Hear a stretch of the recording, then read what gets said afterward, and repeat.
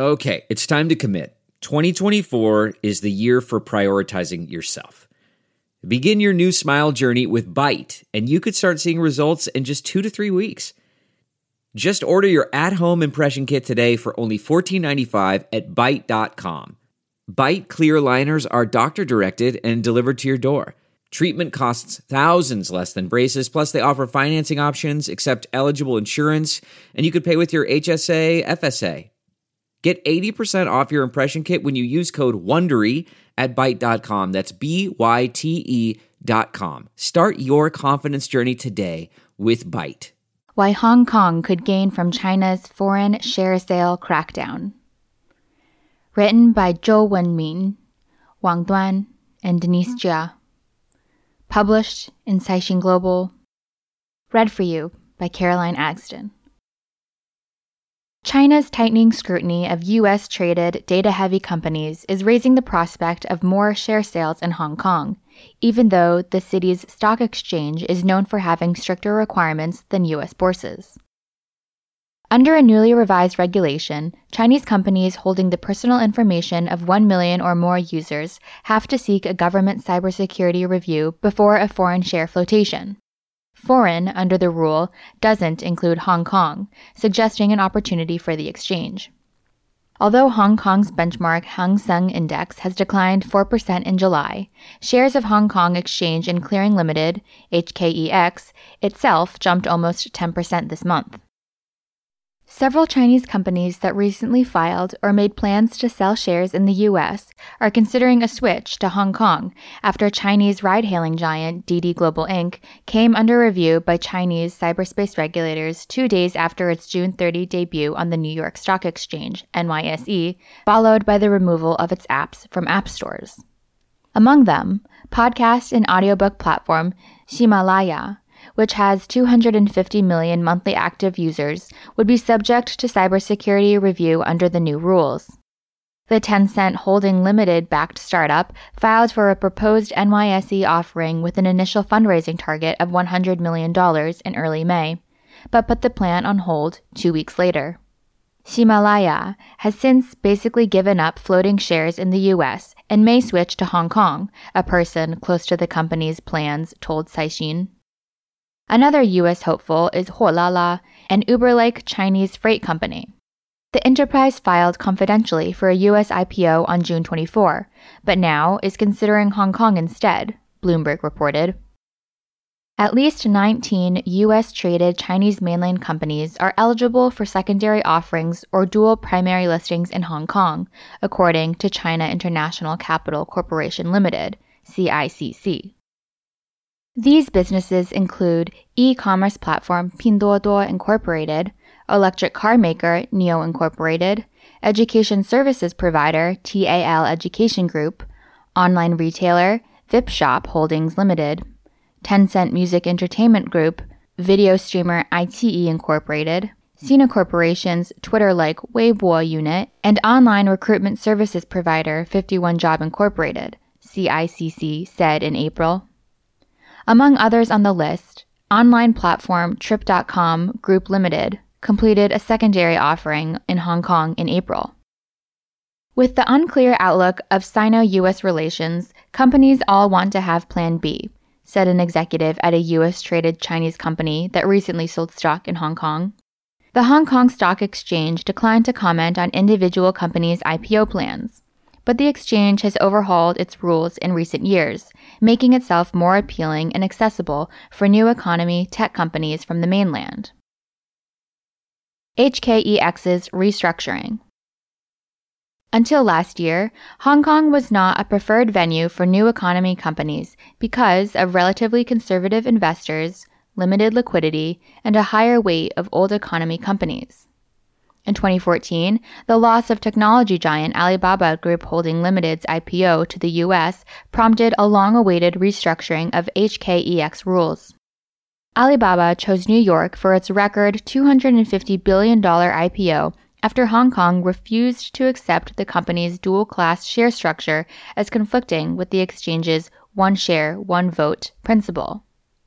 In late 2017, HKEX amended its rules to allow companies with such structures, as well as pre-revenue biotech companies and secondary share sales of overseas traded mainland companies. To further lure mainland companies, Hong Kong also amended its rules to include companies traded in the U.S. that have secondary listings in Hong Kong into the Hang Seng Index, a move meant to drive passive fund flows to the Hong Kong market by funds that track the index. The changes immediately attracted some of the largest flotations by Chinese tech companies, including smartphone maker Xiaomi Corporation and online services provider Meituan, followed by an Alibaba offering. Hong Kong's capital market is embracing U.S.-traded mainland companies with a more open mind and is considering further changes, a person close to Hong Kong's regulators said. In March, the HKEX published a consultation paper seeking public feedback on proposals to enhance and streamline requirements for overseas issuers, including expanding its rules to welcome Greater China companies in traditional sectors and allowing dual primary listings while keeping existing weighted voting and variable interest entity structures. The changes aim to continue enhancing the competitiveness of the Hong Kong IPO market, said Christina Bao, head of Global Issuer Services at HKEX. The exchange is collecting market opinions and will announce detailed results in due course, she said. In the third quarter, Hong Kong will also launch consultation on share sales through special purpose acquisition companies, or SPACs, one of the hottest IPO trends this year globally. HKEX said this month that it plans to shorten the time between IPO pricing and trading debut to 2 days from 5 to make the process more efficient. The change is slated to take place in the fourth quarter next year. The 2-day cycle could reduce investors' risk exposure to U.S. stock market fluctuations, said Bonnie Chan, head of listing at HKEX. The exchange this month also established a mainland China advisory group and a new mainland markets panel to provide support for the future development of its China initiatives. The Hang Seng Index had long been criticized for being overstuffed with old economy banks and property developers. After a series of changes in the embrace of new economy components, the Hang Seng family of indexes has finally become younger and now includes Alibaba, Meituan, and Xiaomi. By the time the HKEX celebrated the anniversary of its new rules in March, 146 new economy companies had sold shares in Hong Kong, raising 682.2 billion Hong Kong dollars, or 87.8 billion US dollars, and accounting for 61% of IPO funds. The total market value of new economy companies on the Hong Kong Stock Exchange made up 27% of the total as of March 31. With transparent rules, high predictability, a fast and flexible listing process, abundant liquidity, and accessibility to global investors, including international institutional investors and Chinese mainland investors, the HKEX presents an appealing venue for companies from all over the world, especially new economy companies, Bao said. The rules of the game in the Hong Kong market are clear, transparent, and stable, said the person close to Hong Kong's regulators. There is very little intervention by the government through administrative means. Secondary versus dual primary listing. In the first 6 months this year, 4 Chinese companies completed secondary share sales in Hong Kong, raising 63.1 billion Hong Kong dollars and accounting for 30% of the city's total IPO fundraising.